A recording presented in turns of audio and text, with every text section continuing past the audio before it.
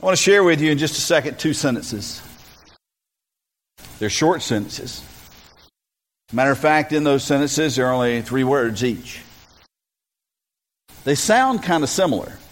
And so you want to listen carefully, because if you don't listen carefully, you may not be able to distinguish, because they're very, very close. They're sentences that ought to belong together. They ought to fit perfectly, like 2 pieces of a puzzle come together to complete the image. But they don't always fit together. What are those 2 sentences? They're simply this: I am forgiven, and I am forgiving. You see how those could be easily confused if it was said and someone wasn't paying careful attention. I am forgiven, and I am forgiving. If there's any place in the whole world that we should celebrate forgiveness, it should be in the Church of Jesus Christ. Because that's why we're here. That's what we've been singing about this morning. That's what we've been hearing God's Word about this morning. That's what we pray about this morning. That's what we thank God for, is forgiveness. Forgiveness that only comes through the shed blood of Jesus Christ. Forgiveness for us means what? It means salvation. It means purity. It means peace. It means being in a right relationship with God and the opportunity to be in a right relationship with other people. It means peace. To be forgiven means when you put your head on the pillow at night, you have peace. You know, as a kid, I used to pray, now I lay me down to sleep. I pray the Lord my soul to keep if I should die before I wake. And I always thought, that's kind of a scary prayer. Here I am getting ready to go to sleep, close my eyes, and I'm praying about dying. Some of you may think about that when you're teaching your kids to pray at night, okay? But here's the deal about that. I know. It's not a wish. It's not a hope. I know that if I were to put my head on the pillow at night and not wake up in the morning, I know where my eyes would open. And it's not because of anything in the world I have done. We need to get that straight. You look up here and you say, okay, well, there's the pastor. There's the pastor. When we were down in the Dominican Republic, we worked with a guy named Roberto. We worked with him the last 3 years. Roberto is the hardest working man I have ever seen in my life. We sat down for some water and a little bit of shade there at the corner of the building we were working on. And Roberto opened the palm of his hand to me. And I looked at the palm of his hand, and it was smooth and rough. Here's a man that worked with shovels, concrete block, bags of cement, all the time. All the time. And I looked at his hands, and I put my hand on his and began to feel, and he didn't have any fingerprints left. Worked them all off. Completely gone. And then he turned the tables on me, and he flipped my hand over, and he began to look at my hands. And he basically, he doesn't speak any English at all, but all he said to me was Bible. In other words, I can see what you do all day. You see what I do all day, I can see what you do all day. But Roberto probably has this fantasy about what it means to be a pastor and how my life is perfect and I walk in righteousness all the time, and Jesus and I are just arm in arm, and there's always angels singing. And if you think that that's what's happening with Jimmy, you need to talk to Nancy. She will fix it in a hurry. Okay, because that's not my life. If you think, hey, because he's a preacher, he's in, it gets the stamp. It's like your passport to get into a country. Okay, he's a preacher. Okay, stamp it and let him go in. That's not it. Do you know how I get into the presence of the Almighty God? It's the very same way you get into the presence of the Almighty God. And that is because Jesus did something for me that I could not do for myself. He paid a price on my behalf that I might have life abundant and life eternal. He shed His blood for my sins. I am forgiven. It's the only way we get it. It's the only way you get it. And that's the incredible thing about forgiveness, you see. It's not deserved. Forgiveness is not deserved. And that is the thing that we celebrate about forgiveness. It's not deserved. I didn't earn this. I didn't work for this. I didn't have to be good enough. I didn't have to pass a test. I didn't deserve it at all. Given to me. Here, let me share just a couple of scriptures that reinforce that. Romans 5:8 tells us that God shows His love for us in that while we were still sinners, Christ died for us. Listen, Jesus didn't say, okay, listen, when Rick Ward gets his life right, when he gets all his ducks in a row, gets rid of all his sin, and cleans himself up good enough, then I'll save you.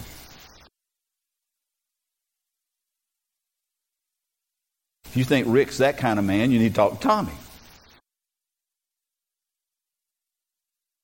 I like Rick. Got a lot of great qualities. But if he had to get to heaven on his own merit, he ain't getting there. None of us are getting there. That is what we celebrate about forgiveness. It is absolutely undeserved, and yet I got it. In Ephesians chapter 2, verse 8, we read, "It is by grace that you have been saved through faith, and this is not your own doing. It is the gift of God." When I talk to kids about what grace means, when I talk to them about salvation, I try to let them know, hey, listen, salvation is not your allowance. Salvation is not like getting a paycheck. It's far more like a Christmas present or a birthday present. And I know we get close to December and these kids, man, they start behaving in ways they've never behaved before. Because they know. Or at least they think. Santa Claus is watching me. We've got them paranoid. And when that quit working, you went out and you bought an elf. If you want that elf to be truly effective, put a camera in it so that you can see exactly what happens. But we've done this, and what we've said is, hey, you got to be good. But we're not, listen, you've already been out shopping. It's not like on December 24th you're going to go, she ain't getting that Wonder Woman action figure. We're just going to put that back. We're going to take it back to Walmart. No. Because you understand a gift is not earned. It's given. And that's what we need to know about salvation if we don't know it. What we need to know about forgiveness if we don't know it. And it is what we celebrate for those who do know it. Now, forgiveness isn't deserved. And that is what we celebrate about forgiveness. But it's also the thing we find the most difficult. The most difficult when it comes to others. Forgiving others. Why? Listen to this. Listen carefully. Because we believe they don't deserve it. And now we're stuck. Why? Because we're forgiven and we don't deserve it. But when it comes to forgiving others, sometimes that's our roadblock. That's the thing that causes us to stumble. That's the line that we draw And isn't it kind of weird? Because we come here on Sunday morning and we sing about grace and we sing about forgiveness and we celebrate it. And yet when we walk out the door, I know I'm forgiven, but that person doesn't deserve it. Somehow I've drawn this line thinking that I deserve something far greater than anything I'd forgive another person, but somehow I deserve this, but they don't. And that's a misunderstanding of what forgiveness is, and it causes us to break between those two sentences. Remember the two sentences, I am forgiven, I am forgiving. That's who I am. But you know what? Jesus never presented forgiveness as something that was optional. We bought a car a couple of years back, and truck was wearing out. It's time to move on, and so we went and we shopped. And you know, if you shop for a vehicle, that you can find vehicles that have all kinds of options to them. Some things we think should be standard, like power windows, instead of rolling them up. But that's an option. It comes in a package. You get these option packages. And so we kind of think, well, Nancy and I were talking this morning because we're, big sports season, football's coming up. We love sports. We watch football. And so she came in wanting to know what our cable package was to kind of figure out what it is we could watch and what would be we couldn't watch. And so, because there were options, and there was an option when I went to the page and looked it up and found out what package we have. There was an option there. Click this button if you want to upgrade. Somehow we got this idea that, this forgiveness thing, when it comes to what I do for others, somehow that's optional. That's not how Jesus painted the picture. Consider this. Jesus said, for if you forgive others their trespasses, your heavenly Father will also forgive you. But if you do not forgive others their trespasses, neither will your Father forgive your trespasses. Matthew 6, 14 and 15. And then in Mark 11, 25, and whenever you stand praying, forgive if you have anything against anyone, so that your Father who is in heaven may forgive your trespasses. Listen, I just want to leave that out there and let it sink in. There's some scriptures we need to wrestle with. This is a scripture you need to wrestle with it. You need to go a few rounds with this scripture. You need to ask, hey, Holy Spirit, help me understand this, because this sounds serious. Well, it is. I have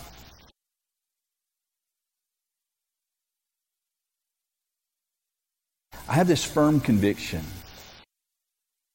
that forgiven people are forgiving people. And if we aren't forgiving, again, I do believe that's a process for us, that we don't automatically get it all in one load. But if we're not moving towards being forgiven people, we need to go back to the source and make sure we understand what forgiveness is to begin with. To make sure that we understand, we come to Christ not as someone who is worthy of salvation, but someone who receives it as a gift. That while I was still in my sins and trespasses, covered with the muck and mire of my sin, even then Christ died for me.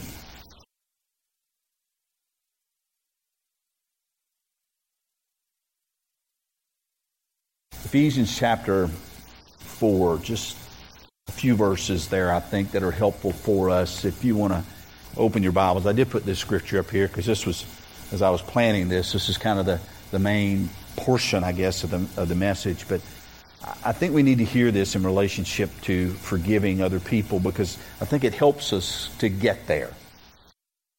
And this is what it says. Put off your old self, which belongs to your former manner of life and is corrupt through deceitful desires. And be renewed in the spirit of your minds, and to put on the new self, created in the likeness of God in true righteousness and holiness. And again, I pulled out a few verses here, and I'd encourage you to go back yourself and to read through the entirety of chapter 4 to put this into context. But what I want us to understand is that unforgiveness belongs to the old life. Unforgiveness belongs to the old nature. It belongs to the old me. It belongs to the old you, the pre-Jesus you. That's where unforgiveness belongs. Because in Christ we're made new. New. The old is gone. Behold, all things are made new. At the end of a work day down in the Dominican Republic, we would come in and we would be covered with dirt and grime and cement dust and sweat and bug spray and sunscreen. All this stuff kind of created a caking us up a little bit. And we would come in and what happens? You want to get rid of those dirty, smelly clothes. You want to put those aside and you want to get cleaned up and put on new clothes. And that's the imagery that the Apostle Paul is using. You're taking off the old self and you're putting on the new self. This is something that you're actually in the process of doing. This is a conscious decision that you are making to take off the old and to put on the new. So when you recognize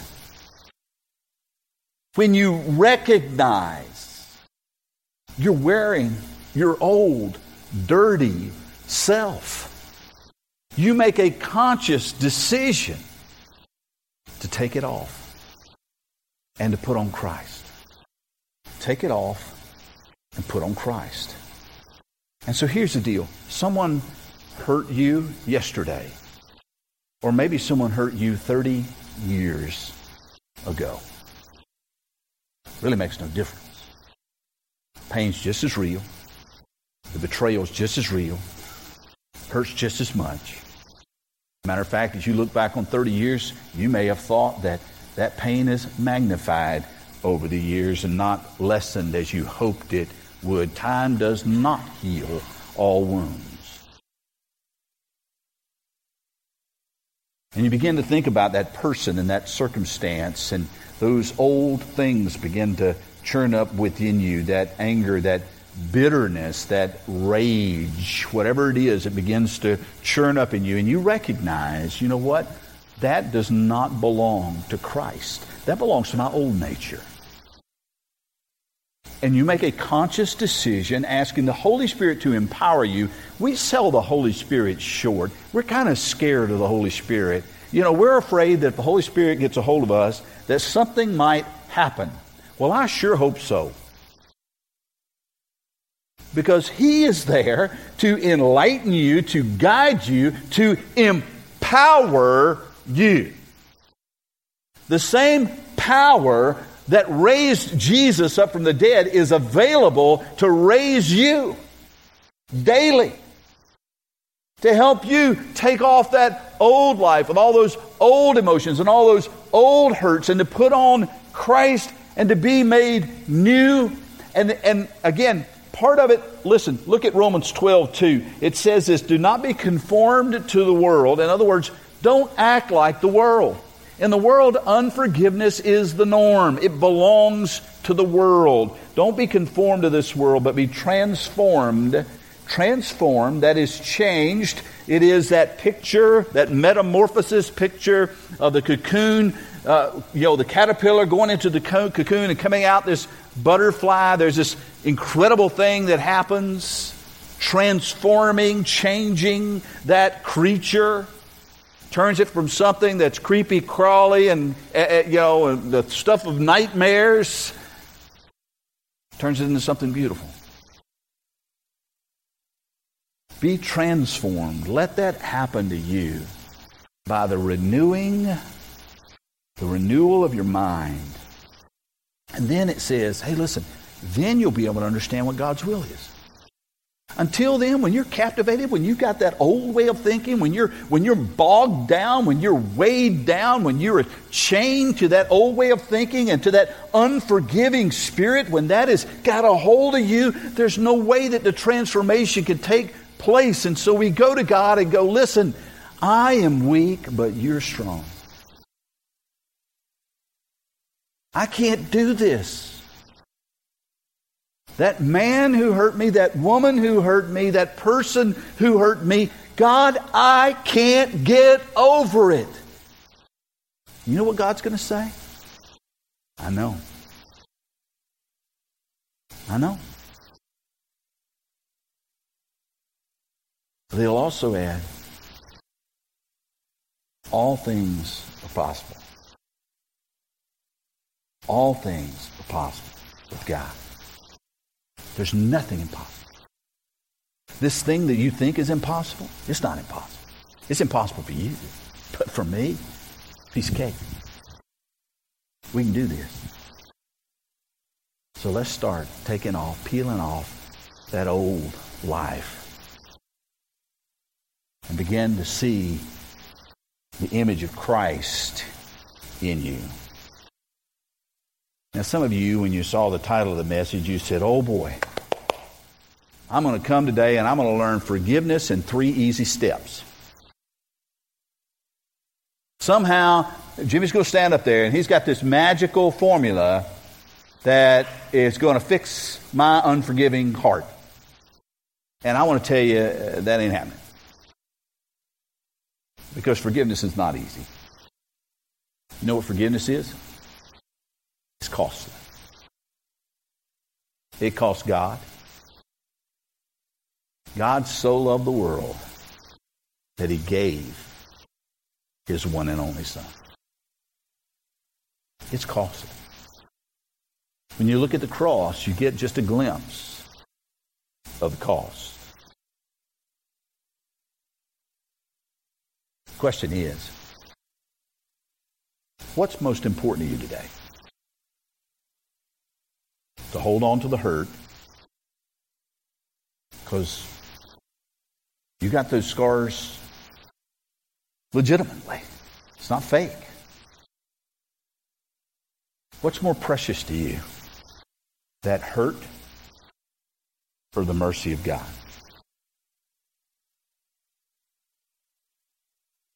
When you begin to dwell less on the hurt and the one or ones who hurt you, and you begin to dwell more on God and His mercy and grace and the forgiveness that has been dumped out on you without end,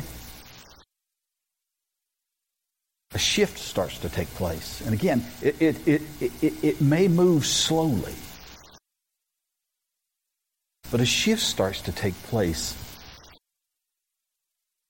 And you begin little by little to release it. Okay, God, I'm going to give you let me give you some of this. Okay, God, all right, let me give you a little more of this. Okay, the Spirit's convicting me that I haven't given it all. Let me give you a little more of this. And what you find is that the more you think you are releasing the other person who hurt you, the more you're released. The more your chains fall off, the more light fills your life, the less time you spend in that dungeon, in that darkness, in that dank place where there's no joy and there's no peace and there's no happiness at all. Your chains can fall off and your heart can be free. Philip Yancey wrote, in the final analysis, forgiveness is an act of faith. By forgiving another, I'm trusting that God is a better justice maker than I am. By forgiving, I release my own right to get even and leave all issues of fairness for God to work out.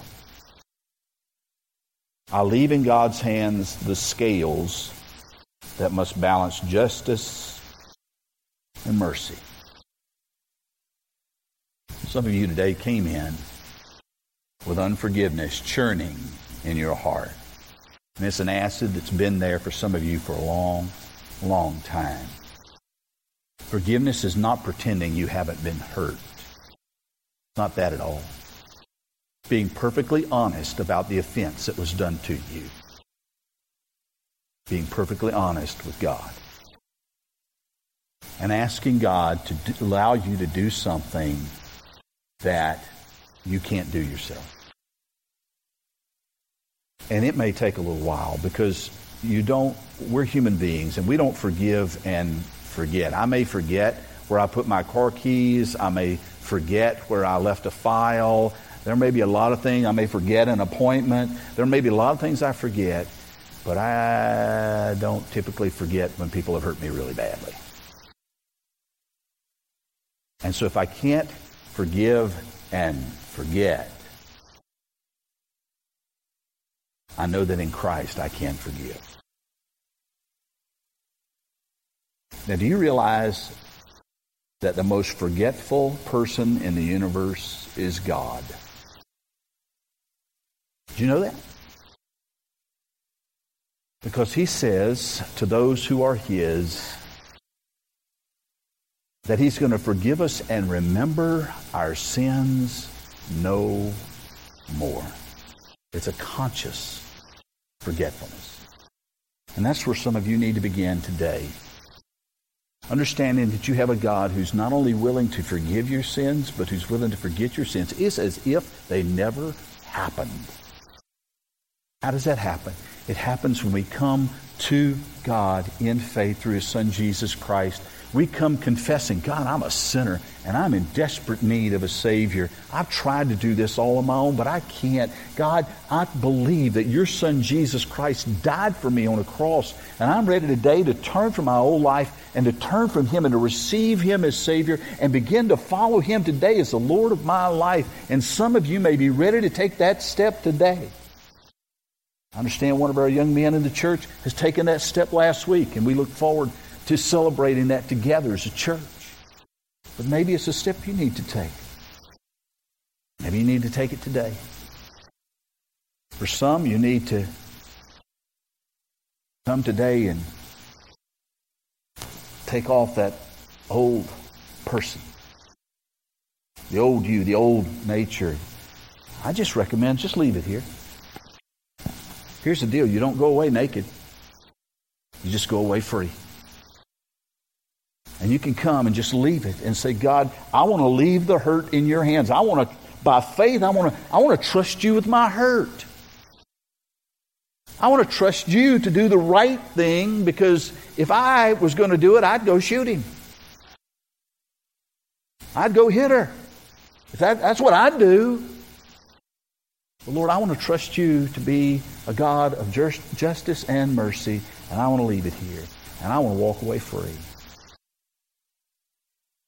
And you know what, God? I'm not going to sneak back in on Monday and pick it back up. I'm just going to leave. You begin a process, a shift begins to take place in your heart and in your mind and in your values and in your life. If you need to respond, this morning we invite you to respond, to receive God's Son as your Savior, to leave something unsavory here at the cross so that you can truly taste and see that the Lord is good. To begin a new, clean, fresh walk. Whatever it is that you need to do this morning, we're going to sing a final song here in just a minute. You just respond as the Lord leads. Let's pray. Father God, we are grateful for your word and that you speak to us, and you remind us that even though forgiveness is a command, it's also an invitation. An invitation for us to be free, not just to free somebody else. And so, Lord, I pray for those who are struggling, who are carrying that burden, that weight, who need to take off that old dirty garment crusted with the years of bitterness and anger. And God, leave that thing here. Just walk away without it today. And Lord, trust that you are going to take care of things, that you'll balance the scales. And Lord, I pray for those who today, Lord, need Jesus. They've realized that for them the scales were balanced, that the price that they owed, Jesus paid, so that they might have life abundant, and eternal with you. And Lord, I pray that if you're leading someone to embrace your Son as Savior, if you're leading someone to connect with the life of a local church that can help them to grow, God, if you're leading, and then they wouldn't tell you no today, but that they take that step of faith and find you waiting. For this is our prayer in Jesus' name. Amen.